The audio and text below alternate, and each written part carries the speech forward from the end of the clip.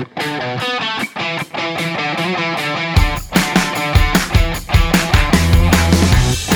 are listening to the Smart Betting Club podcast with me, your host, Peter Ling. For the very latest on what it takes to make your betting profitable, including the experts you should follow, please visit the SBC website at smartbettingclub.com.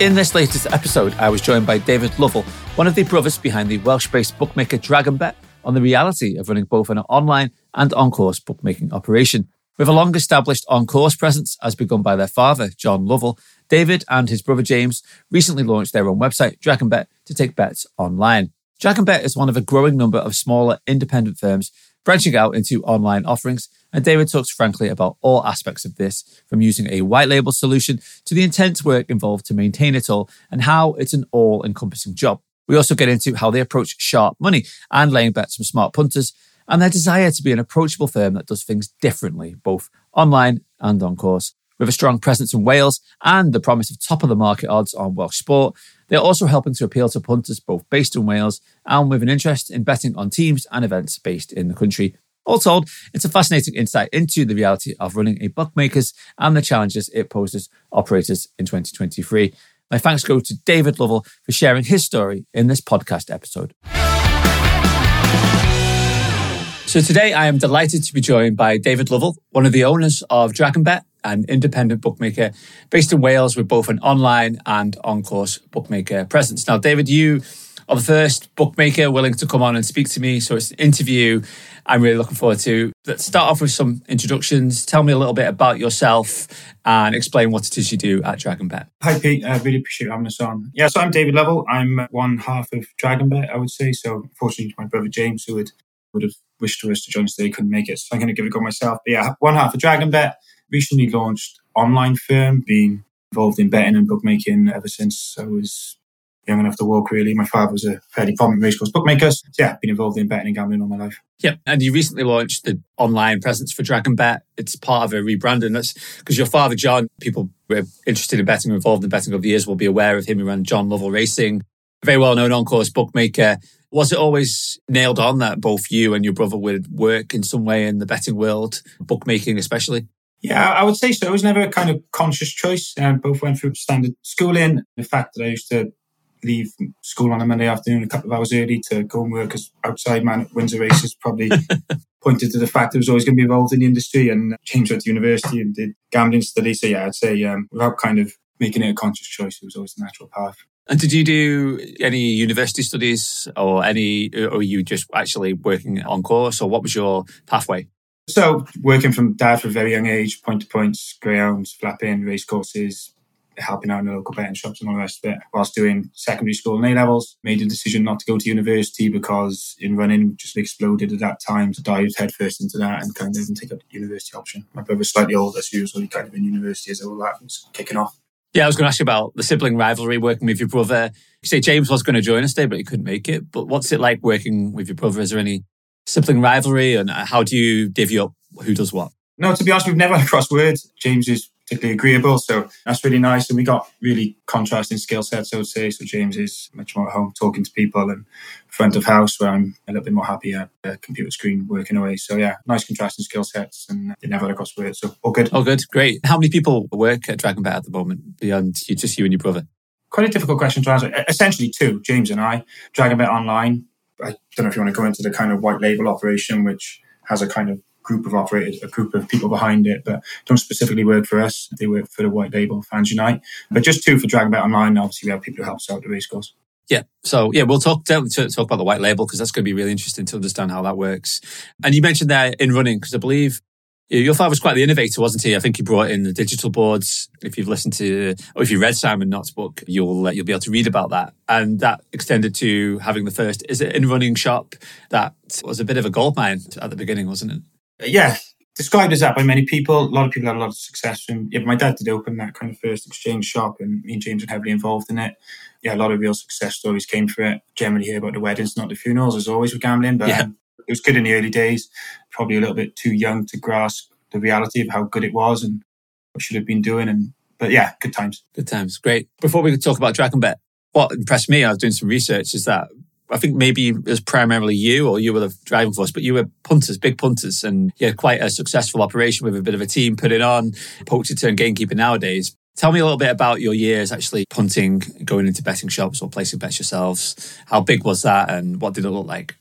Yeah, so just we talked about contrasting skill sets earlier. So James has always been more focused on the bookmaking side of things and stepped directly into my dad's shoes, I would say. And I've always been more of the punter. So that's kind of the idea with the DragonBet was to combine those skill sets. But so yeah, my punting has largely been in play on exchanges or in running on the horses for a long time, trying to find the fastest feeds and edges with that. But we also dipped our toe into the price grids, not reinventing the wheel or anything, but people who are familiar with the old price-wise grids will know that you can get yesterday's prices today for a short period of time. Not so much on the actual price-wise selection, but on those kind of 16 to 21 runner handicaps, if you could bet.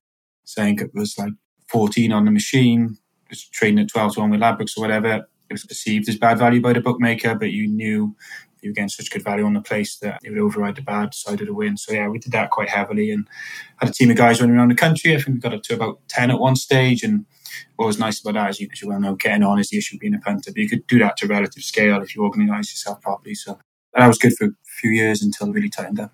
Yeah, it's taking advantage of stale odds and the each way value strategy.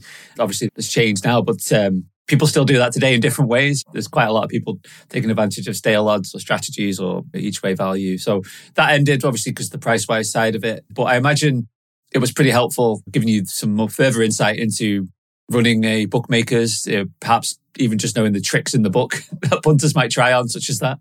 Yeah, for sure. Yeah, probably tried a lot of those tricks ourselves. Also, we've always been involved in small betting shops and racecourse bookmaking, so we've definitely been done by plenty of those tricks. So yeah, I've seen both sides of it and I've definitely learned bits and bobs from it. Of course, yeah. And let's talk about DragonBet then, because you recently launched DragonBet, which was a rebranding of the existing John Lovell Racing bookmaking name. You still bet on course, and we'll talk about it too, but let's focus on the website. What was the idea, first of all, behind launching DragonBet as an online bookmaker offering? It came from a motivation rather than an idea initially. COVID was the catalyst, so with no racing for a while for COVID, both James and I were kind of sat in our hands for a while. So both did a lot of thinking, and both at the stages in our lives, I was particularly fed up with the kind of hamster wheel of punting, the lack of tangibility that you weren't kind of doing anything or building anything, just almost effectively playing a computer game with him running, it felt like to me. And similarly for James, he loved racecourse bookmaking, but how much future was there in it? The cash was slowly dying, the racecourse was getting quieter. So there was a motivation there. And I suppose the idea came from, we wanted to kind of build on a family narrative. What we had saying that there, a genuine passion behind Welsh sport and bookmaking and punting, and a really passionate Welshman as well. So there was a Scottish bookmaker who came to our attention called McBookie, and they're doing what we now trying to do in Scotland. And they do it really well. They kind of provide value to the Scottish punter. So we looked at their model, thought, look, albeit Wales is smaller than Scotland, we think we can replicate that with, possibly build on it in certain areas, albeit they're incredibly widely operators. So that was the initial idea, was picking up that model and placing it in Wales, and a kind of regional bookmaker concept when you apply that to bad reputation of the bigger corporates, coming off of something different in terms of customer service and really trying to service the punter a bit more in a more friendly and efficient manner. That was the idea, I suppose. That's a good idea, yeah, especially if you've seen a precedent in Scotland. People may have heard of Bookie, or other people will be aware of it. And that focus on Wales, I was looking at your website, you've got Welsh language. I believe you do you price up lower level Welsh football that other bookmakers might not do. What's been the reaction to that? Has there been a lot of interest from people in Wales or Welsh customers who are keen to join DragonBet because of that? Yeah, I mean, Welsh language is really important to us. Like, Wales is a particularly passionate country, so really tapping into that Welsh identity is really important to us. But specifically on the lower markets, so we offer the lower league football and rugby. So me and James priced those markets up ourselves with a little bit of help. And it'll be a slow burn. McBookie do it really well in Scotland. It gets them a lot of attention. We still need to get the message out there that we're doing it. But it definitely gets some interest, I think punters really appreciate coming in to have a bet on their local team. We know we're going to lose on the markets, right? Like, we can never know as much as the punter at that level. But we're doing our best. And if we can provide a service to the Welsh punter and hopefully they'll stay with us and bet in other areas, then it'd be good. What about other plans then to make DragonBet stand out? Because it is a very crowded bookmaker marketplace. And even though there is a degree of grumbling about some of the big firms and how they operate. It's cutting through to the majority of people and making them aware of you, and assuming that you won't be on the odds checker grid anytime soon. What's the plan beyond the Welsh language? Is there anything else that you're trying to do to try and cut through to a greater audience? Yeah, there's a few different things. So firstly, we really want to focus on the Welsh audience. We'll really build a core customer base in Wales and really service the Welsh punter. Once we kind of got that nailed down, we built that core customer base, and we really want to get the message out there that to try and not be exclusive to the Welsh punter and trying to cross the border into England. We want to offer the best prices on Welsh sports. We've already actioned it in sport, actually. So if you try and have a bet on the Welsh Premier League, or if you try and bet Cardiff City on the weekend, or Geraint Price to win the Darts, we're pretty confident that DragonBet will be the top price. So we've really reduced the margins to like 2-3% on the football, manually trade the markets to make sure we're top price on Geraint Price, etc. So the idea is that if you want to have a bet on a Welsh player or Welsh relevant sport, Six Nations, whatever it is, come to DragonBet and you're going to get top price. And we still need to work on getting the message out there, and really need to work on translating into horse racing, which is more difficult. But the idea is in the future if we can offer consistently the best prices around Welsh trainers or SP boost for Welsh winners. I'm sure there's something we can do around racing to make sure that we can say with conviction that if you want to bet on any Welsh relevant sport, don't just have to be a Welshman, then come to DragonBet and you get the best price. So there you go. If anyone's listening is either Welsh or interested in football, rugby or any other Welsh sport, then go check out DragonBet. You heard it here. Let's also talk about then your website, your online platform, which is a white label. That's a term that does get bandied around. Perhaps people might not understand. So good for you to explain what a white label is, why you use it, and how it all works from your side of things. White labels, fairly common in the industry, I would say. There's a lot of smaller operators use white labels. The idea behind a white label is you attach your brand to a team of... It takes a lot to get a betting website right. I have incredibly complicated websites. You need a full development team, customer service team, trading team, compliance, payments. The idea with white label is that's all centralized in one hub, and then lots of different brands can connect to that same team. And we're really lucky in that we're the first operator that's joined with our white label, a kind of platform in development. But it basically allows you to focus on as little or as much as you want. So you get that full autonomy if you want it. But we're a two-man team. We got to go to bed at night. So we can't be monitoring compliance and trading overnight. So it's a way of outsourcing, in effect, the other requirements of operating online. And that was my next question about the autonomy that you have. So when you're at your desk, you and James are looking at the bets that are coming in, liabilities, are you able to adjust it as you so wish? Obviously, you seem to be able to with what you're telling about the Welsh markets, but things like markets, odds, liabilities, those kind of things, you can adjust them to suit you and your preferences. Is that right? Yeah, for sure. You can have as much autonomy as you want, whether that be trading. Compliance slightly different because you sit on someone else's license. So compliance, you don't have the autonomy. But in terms of trading, the markets, stuff you're talking about, I think with the markets, margins, prices, limits, that's all fully at your disposal. So you decide that and set a sensible strategy and inform the traders to try either trade yourself or inform the traders to trade according to your strategy. Mm-hmm. Oh, it all makes sense. Because you do on-course bookmaking, I guess you're able to sync that up. So if you're on course one day taking bets, you're able to adjust your book and offer different odds online in sync with that. Is that correct? No, we're actually not able to do that yet. It's something we want to build towards. Yeah, it's something we'd like to do in the future. But currently, no, the on-course and the off-course are totally separate at the moment. But it's something we'd love to get to. How challenging is it running? You talked about the amount of work involved in it. And obviously a lot of that with the white label is outsourced. But still, how many hours a week are you putting in, both of you, into this? Lots. Never worked so hard in my life, to be honest. As much as we're loving it, it's a hell of a lot of work. I suppose really eye-opening to us how little we knew. If we knew as much as we probably needed to know, we might not have done it. So our ignorance was probably a blessing. But yeah, hell of a lot of work. Hopeful that now with nearly 6 months into operation that we can really focus on the more relevant stuff to us, which is the bookmaking. This the stuff we love, the stuff we really think we can make a difference. So really want to return our attention to the pricing, to the customer service, and to servicing the punter, rather than being too focused on trademark registrations or payment service provider commercial deals, you think. But yeah, so we're trying to action that now. Yeah, all the boring admin, all the bits and pieces you have to do, which exactly isn't what you want to do, is it? Yeah, you want to be bookmaking, you want to be taking bets, you want to be building the service rather than the work behind the scenes. What's the feedback been from customers then? Are they telling you that they appreciate the Welsh angle? Why are they joining DragonBet over some of the bigger companies that we all know about? Yeah, I think the Welsh stuff has really resonated. Definitely got a bit of a racecourse presence, which is helping as well.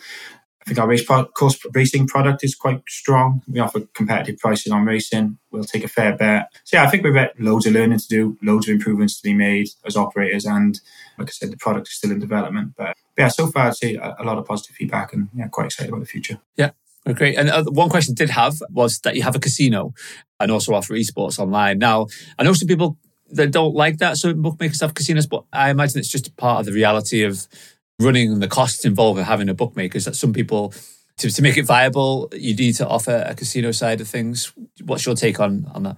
Let's sort of make it viable. So I'll start with the easy one, right? So esports, Fans Unite, actually, the platform we're aligned with, who speak about them later, really impressed with everything they're doing. But with regard to the esports, Fans Unite have an esports background, particularly keen on it, having esports on site. We have a tab there. To be honest, I barely look at it. We take very few bets. I can't remember the last time we took a bet on esports. It just kind of sits there and isn't irrelevant to us, to be honest. But the casino side of things, so on the casino, we made a conscious choice never to market specifically through casino. We're a sportsbook first platform for sure. It's where all of our marketing takes place, where all our attention and concern is. But there is a casino on site. But I would speak to the kind of taboo around casino. Now, obviously, there's the prevalence towards problem gambling and behavioural types of play that you need to take much more regard of when someone's playing the casino. But I don't see an issue with someone having a few spins on a roulette wheel. No one complains about the high margin of a cash out product or a bet builder, which is much higher than some of the casino games. Some people enjoy playing casino. We've got to kind of very vigilant and play and behaviour and make sure it isn't pointing to problem gambling. But as long as we do that, I don't see any issue with having it there. And because of the way we operate it, it's very low revenue to us relative to the sportsbook. So I wouldn't see it as much taboo as some people do, as long as it's managed and marketed responsibly. Thank you for that answer. That's really insightful. Yeah, because people do query about why bookmaker websites have a casino. But yeah, you're quite right. I enjoy playing games of blackjack, for example, occasionally. Let's then talk about the reality of being a bookmaker, because we talked about the nuts and bolts of running the website, the admin, the work involved, how you manage liabilities. But how about the actual day-to-day challenges that you face as a bookmaker? There are a few on the horizon that are here or waiting on, that the main one being affordability. We're still waiting for the white paper to come out. Some firms have implemented, if you like, ad hoc affordability checks. What's your position in all of this? Is that all done through the white label and their compliance team? Yeah, it's largely done through the white label. I wouldn't be able to speak with any huge amount of authority on anything compliance related. I suppose my kind of brief take on the affordability check. We do have them, right? We have to do them. I just think balance is the key. Not throwing out the baby. Nothing that hasn't been said already, but not throwing out the baby with the bathwater, and trying to be sensible with them. Because because we're small, obviously, we can have a more nuanced approach. It's not just a one-size-fits-all where we can look at open source information and make more balanced and nuanced decisions about individual customers rather than relying on automated software, which I know a lot of the big corporates use. So hopefully we can give a more sensible human approach to affordability and all that type of stuff. But I wouldn't want to speak with too much authority around that. We're trying to upskill as quickly as we can in all areas, but somehow we wouldn't be the strongest at the moment. And are the delays in terms of this Gambling Act? And we've had I think we've had 6 gambling ministers of late, maybe more than Chelsea managers. But how have the delays impacted you as a bookmaker in making plans or budgeting, all these kind of things? Again, nothing hasn't been said before, but it's just you want certainty and clarity, right? Whether it's online bookmaking or selling shoes somewhere, you just want, as a business, some clarity, some certainty, right? You can operate this way. And if we know that, we can make plans and move forward. So that's all we're after, is a balanced view and kind of some certainty and clarity to flow from it. Yeah, but I think we're all in the same boat. We all want to know what's going to happen, then we can adjust, whether it be a punter, whether it be a bookmaker. We know how we need to, from a punting side, how much we can deposit every month and questions like that we have. I share the concerns of Tyler, so I still play on Betfair, still bet on the exchanges myself. And I know if they, for instance, enforce like a net deposit, right? I know I'll go through periods, maybe 2 months where I might not win anything. And I won't be able to justify my income to them, even though I'm a net winner over 15 to 20 years. So yeah, I fully understand the concerns and just want some certainty and clarity, I suppose.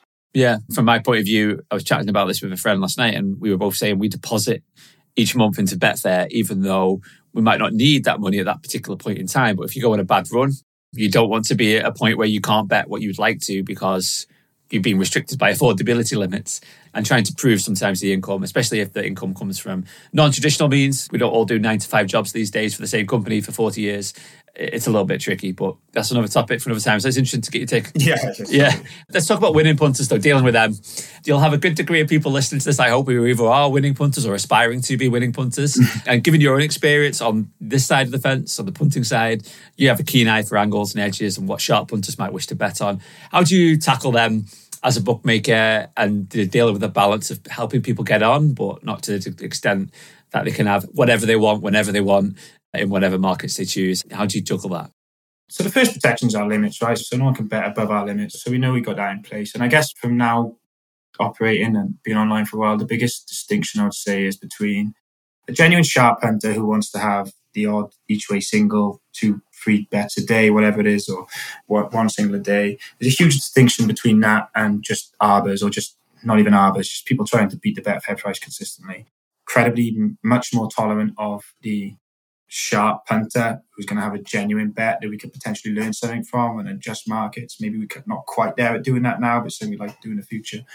Adjust prices around information gathered from a sharp source rather than someone just trying to either fast feed or just beat the Betfair price. So we'd want to be really aggressive with the fast feeders and the arbors or Betfair price beaters, and much less so with the just genuine sharp punter. Okay, yeah. So if someone's coming to you and they're doing let's say an each way value strategy or like maybe arbing, you're going to pick that up quite quickly and then you're not going to welcome that custom. But then if you've got somebody who's taken a position themselves, and let's say the top of the market's 5-1, you might have a conversation with them perhaps and say, we'll offer you this much at these prices, and then a bit of back and forth, rather than what we have these days, which is, no, you can have 5 pence on, or whatever it might be from the major firms. You're willing to engage with those customers.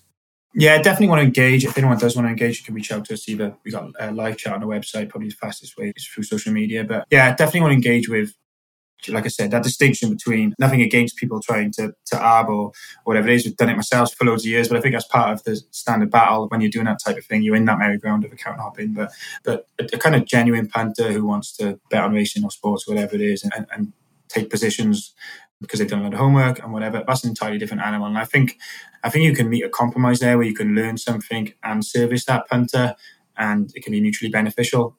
How well you can do that at scale is still yet to be worked around, but the kind of where we are at the moment, I think there's a place to service that sharper better. But yeah, look, infinitely better than the large corporates do. I'm not saying, and I guess the concern is if you go out and say this, you're going to service the sharp punter, and all of a sudden you're just going to have a monster ratio of just sharp punters, no one else, if you're the only person doing it. So you've got to be sensible about what you can actually achieve with it. But I'd like to think, and I know we have done already, just give punters a much fairer crack at the whip when they're betting sensibly and not trying to exploit us with just easy price arbing. And that's great to hear. It's refreshing, because I think sometimes that's what punters want, is that conversation to say, okay, don't just let me win £5 on every single market you offer, especially we record this ahead of Cheltenham, and surely some of these restricted accounts that people have can offer greater liabilities on Cheltenham racing, and having that conversation but you just don't have that ability with these big firms, do you? Because they set their rules and there's no flexibility there. It's great because we've been a bigger focus these days at SBC on independent firms. I know you've got yourselves. I think Ostlers is another MacBet. That might be the same as McBookie or similar, again, based up in Scotland. And they're all firms, as far as I'm aware, who are willing to take that. So it's great to see. It's almost a development of a different type of bookmaker in response to the challenges or the issues people have with some of the big firms. So I was just going to ask you, you've got best odds guaranteed on UK and Irish racing from 10:30, I believe, in the morning. How does that work in from a booking perspective? It's one of those things that major firms offer, but it must be a nightmare from a working out your liabilities perspective. Yeah, I mentioned earlier about kind of ignorance being our biggest weapon in the early days. Best odds guaranteed was part of that. To be honest, I had no idea how much it would end up costing us. It's really expensive. It massively decreases your margin on racing. But just to agree with what you said, it's a needs must, right? It's really difficult to not offer it. But yeah, it's expensive, it's there, and I can't see it going anywhere for a while. I think there's a limit though, isn't it? It's $250 per race in terms of, is that the uplift that you get from best odds guaranteed? Yeah. It's a $250 race and £1,500 a day, I think, is our limits. But again, if we can have conversations with individual customers, right? But that's the standard limits on site. Yeah, if you are listening to this and you're interested in betting with DragonBet, then you reach out on social media or live chat and have those conversations, which is increasing. It's refreshing to hear. And that, so that's from I guess from the genuine punter side of it. But you probably do have, my experience chatting to other bookmakers is that they do also have to contend with people who are trying to take advantage in different ways, whether that's multi-accounting or, I think there's people putting different names and adjusting, placing bets and then saying it's not them or saying they're banned or whatever it might be. How much of that is a problem dealing with people trying to manipulate and deliberately take advantage of a genuine bookmaking business like yours? Yeah, it happens a lot, and you definitely question the goodwill of the public sometimes. Less so from a kind of a sharp bettors angle, I'd more say so from a kind of compliance angle where people try and exploit responsible gaming protections really and try and use them against you and try and get a free roll somehow. But again, I wouldn't want to speak to that with too much authority. As much as we witness them and are aware of those cases, it goes more directly to compliance on those side of things with the white label. But yeah, that would be definitely a daily battle, I would say, on that front. Yeah, I talked about that with it was Leaf, who's the head of compliance at Star Sports, and he referenced something similar. So I think people interested in that one, go listen to that episode. Is there anything else that I haven't covered in terms of, especially dealing with punters or the online bookmaking? We'll talk about on course in a second. Is there anything else I've missed there, or some of the challenges of running DragonBet? I guess what I would like being a punter, a star punter, and also bookmaker. The biggest thing I would say is, obviously, there's benefits to being a bookmaker, the stability of it. Like I said, I was so anxious to get away from that hamster wheel of the ups and downs of punting. So there's lots of benefits to being a bookmaker, but the complexity of being an operator, so an online operator, and for every £100 you win, we're all fighting for whether you're an online operator, a content provider, podcast, we're all effectively fighting for the same pool of money, right? The losing punter's money. And when if you're an exchange winning punter, or if you're trying to bet with bookmakers and win, is that real clear just simplicity where you place the bet, you collect your winnings. So obviously you have to do your homework and you may have to have some expenses with staff or whatever it is.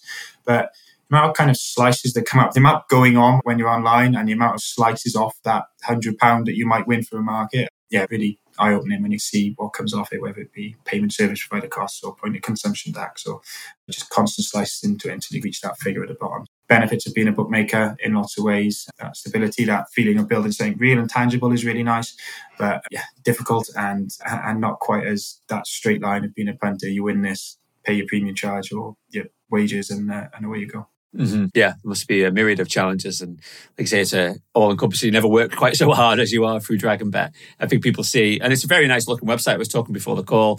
It looks great and puts across a very positive impression, but obviously there's a lot of work going behind the scenes to make it look like that, and it's a credit to you and James. You've got that up and running. Let's also talk then about on-course, because, like I said, your father, John, was a prominent on-course bookmaker for many years. You still have an on-course presence. I believe it's James who oversees that. Tell me, though, about how many meetings you attend in an average week or average month, and how important it is for you to be on-course still.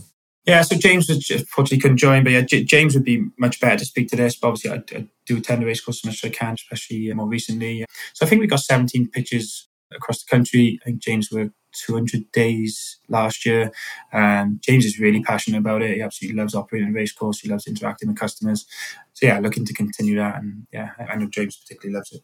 Is that a way of obviously promoting DragonBet? Do you find many people, once they bet with you on course, then more likely to come on and open an account with you? Yeah, it's not as easy as we first imagined it would be. Still takes a fair bit of it's not a really easy acquisition tool, but it definitely helps. We're trying to, at the Welsh race courses, so even though we've got pitches at Chepstow and Fossas already, get into more prominent positions, Hereford, Ludlows, all those kind of border courses as well. So really trying to expand our portfolio at the Rose racetracks. And yeah, look, it's good branding and it's an opportunity to engage our customers as well. We really like the idea of being a kind of visible and personal bookmaker. So if you have an issue, you know that James is going to be at Hereford on a Tuesday afternoon to go and speak to him rather than having to go through 6 layers of customer service. So yeah, like the idea of James being there, accessible, visible, and yeah, can have a conversation with him if you've got an issue or if you've got an idea. That's great to hear. Yeah, and what's it like though in terms of the reality of holding a pitch, paying for a pitch? I guess we've got Cheltenham coming up and we know how busy that's going to be. But what about those courses like Hereford or Ludlow? On a Tuesday afternoon, are they getting enough punters in to make it pay? Is it tricky sometimes, some meetings? Yeah, it's really tricky. Again, James will speak to this better than I could, but really tricky for ages. It's been weekends and festivals is the only place you can really make your money. Slightly different now with DragonBet because you've got an external reason to go. If you can go there and be visible and possibly acquire some online customers, then break-in level isn't so bad. But yeah, the midweek stuff, the courses you referenced is really incredibly difficult. Like the old days of Rolls Royces are long gone and racecourse bookmakers. I think they'll all speak to the difficulties on course. Yeah. Are they still expensive? I was talking to some other bookmakers and they tell me about the cost sometimes to acquire these pitches can be quite difficult, especially the pitches that you want that will give you the prominence that you require. You can buy £100 pitch at Chepstow and get on the last line, but you won't make any money, right? You won't be able to justify the expenses or take enough bets to pay your staff and pay for the betting badge that day. But the top pitches are still really expensive. We actually sold our Cheltenham pitch to to fund DragonBet or part fund DragonBet. But those top pitches at Ascot's, Cheltenham's, York's, they're worth in the hundreds of thousands of pounds. And so the good pitches are still really good. That stuff down the bottom end and in the middle, it's just really losing value quickly. And are you going to be, you mentioned you're looking to buy more, you're looking to buy that in Wales or into England or get back into Cheltenham eventually? Yeah, we'd like to get back into Cheltenham the next couple of years, hopefully. James, I know, really misses not being there the last couple of years. Yeah, we're looking to expand the racecourse portfolio in the kind of relevant pitches to us at the moment. So that'll be anything around Wales, Bath, Hereford, Chepstow, Frostlass, Bangor, obviously. So I'm really looking to expand our portfolio around there. And yeah, in time, just keep growing is the idea. But for the minute, to focus on the stuff that's more relevant to the brand. And have you noticed, there has been quite a lot of stories about affordability and black market, but have you noticed more people coming to the betting green due to the lack of those affordability checks and the ability to actually bet in cash and deal directly with bookmakers? I know there was a story, I think yesterday in the Racing Post about the increase. Have you actually noticed that yourselves? Or people referencing that when they're betting with you on course? Yes, so our experience is that slippage has gone down. So it's taking less slips, but the individual stake value has gone up. First of all, and there was a boom after COVID as well as people returned to the racecourse. That's died off. But first of all, people were pointing towards affordability checks being the reason. We're less certain about that. It's been sharp syndicates seem to have re-emerged on the racecourse trying to get their money on. So taking more money, but are you taking any better money? So undoubtedly add a bit more excitement to the ring. All of a sudden there's some sharp faces with big carry bags of money walking around. How valuable that money is yet to be seen, I would say. So our report would be the number of slips has gone down, average stake has gone up to compensate, but is that average stake going up actually a good thing? I wouldn't be so certain. No, I imagine not. I think the industry is built on lots of small staking losers rather than, well, it used to be some of the cause the problem is the big firms encouraging people to lose more than they can afford. But reality is that often the industry needs to have a large proportion of people betting in £10 and £20 who maybe aren't sharp and doing it as a hobby. So that's interesting, yeah, because you haven't necessarily seen people saying, I'm betting here because I can't get on online. Yeah, no, we haven't had those specific reports ourselves, but you can definitely see that the amount of money has gone up. Not drastically, but it has gone up. But no, I haven't had any reports of I'm here because of affordability checks. Oh, well, thank you so much, David. It's been really insightful. And Keith, what are the plans for DragonBet moving forward? Is it to establish the website and the brand? Will we see bookmaker shops with your DragonBet logo on it anytime soon? Yeah, that might be a way off. Plans for DragonBet, we need to focus on our core customer group, which is going to be Wales for the time being. And then if we can expand that over the bridge into England and Scotland, that'd be fantastic. Yeah, we're looking to focus on our core customer base and then cross over the bridge, but build out that racecourse portfolio and really establish ourselves as here to stay, I suppose. And who knows, maybe shops further down the line. Thank you so much, David, for coming on. It's been a pleasure to ask you the questions that I've always wanted to ask bookmakers, about the reality of running a bookmaking firm, dealing with winning punters, affordability checks, all that kind of stuff. I think you'll have a degree of people listening today, or hopefully the majority will be looking for DragonBet or wishing you well, because you speak with refreshing honesty that we don't seem to get with the major firms. And I certainly will be keeping an eye on DragonBet and how you build up moving forward, and wish you all the best with it. But finally, to wrap up, I do want to just, people listening, why should they and how can they go and sign up for a DragonBet account? Go and sell your services to them and encourage them to sign up. First of all, thanks to you, Pete. Really appreciate you having us on. And I think you're doing an amazing thing with Smart Betting Club. So long may it continue. But yeah, speaking to DragonBet, you can access us either simple Google search DragonBet or type in dragonbet.co.uk. If you want to interact with us personally, social media is probably the easiest. And we're available at DragonBet Wales across all the major platforms. So Twitter, Facebook and Instagram. There you go. Great. Well, I'll slide in links to DragonBet and your various social media platforms and how to sign up in the show notes. So if people want to find out more, go and check that out. And for now, thank you ever so much for coming on. Wish you the best during Cheltenham and throughout 2023. And I look forward to seeing how DragonBet builds over the years. Yeah, thanks so much, Pete. Really appreciate it. Thanks for listening to this very latest Smart Betting Club podcast. If you enjoyed it and are keen to find out more on how the SBC service can help you and your betting, you can save 5% on the cost of membership simply by using the coupon code PODCAST. Visit smartbettingclub.com, hit subscribe, and enter the coupon code PODCAST to save 5%.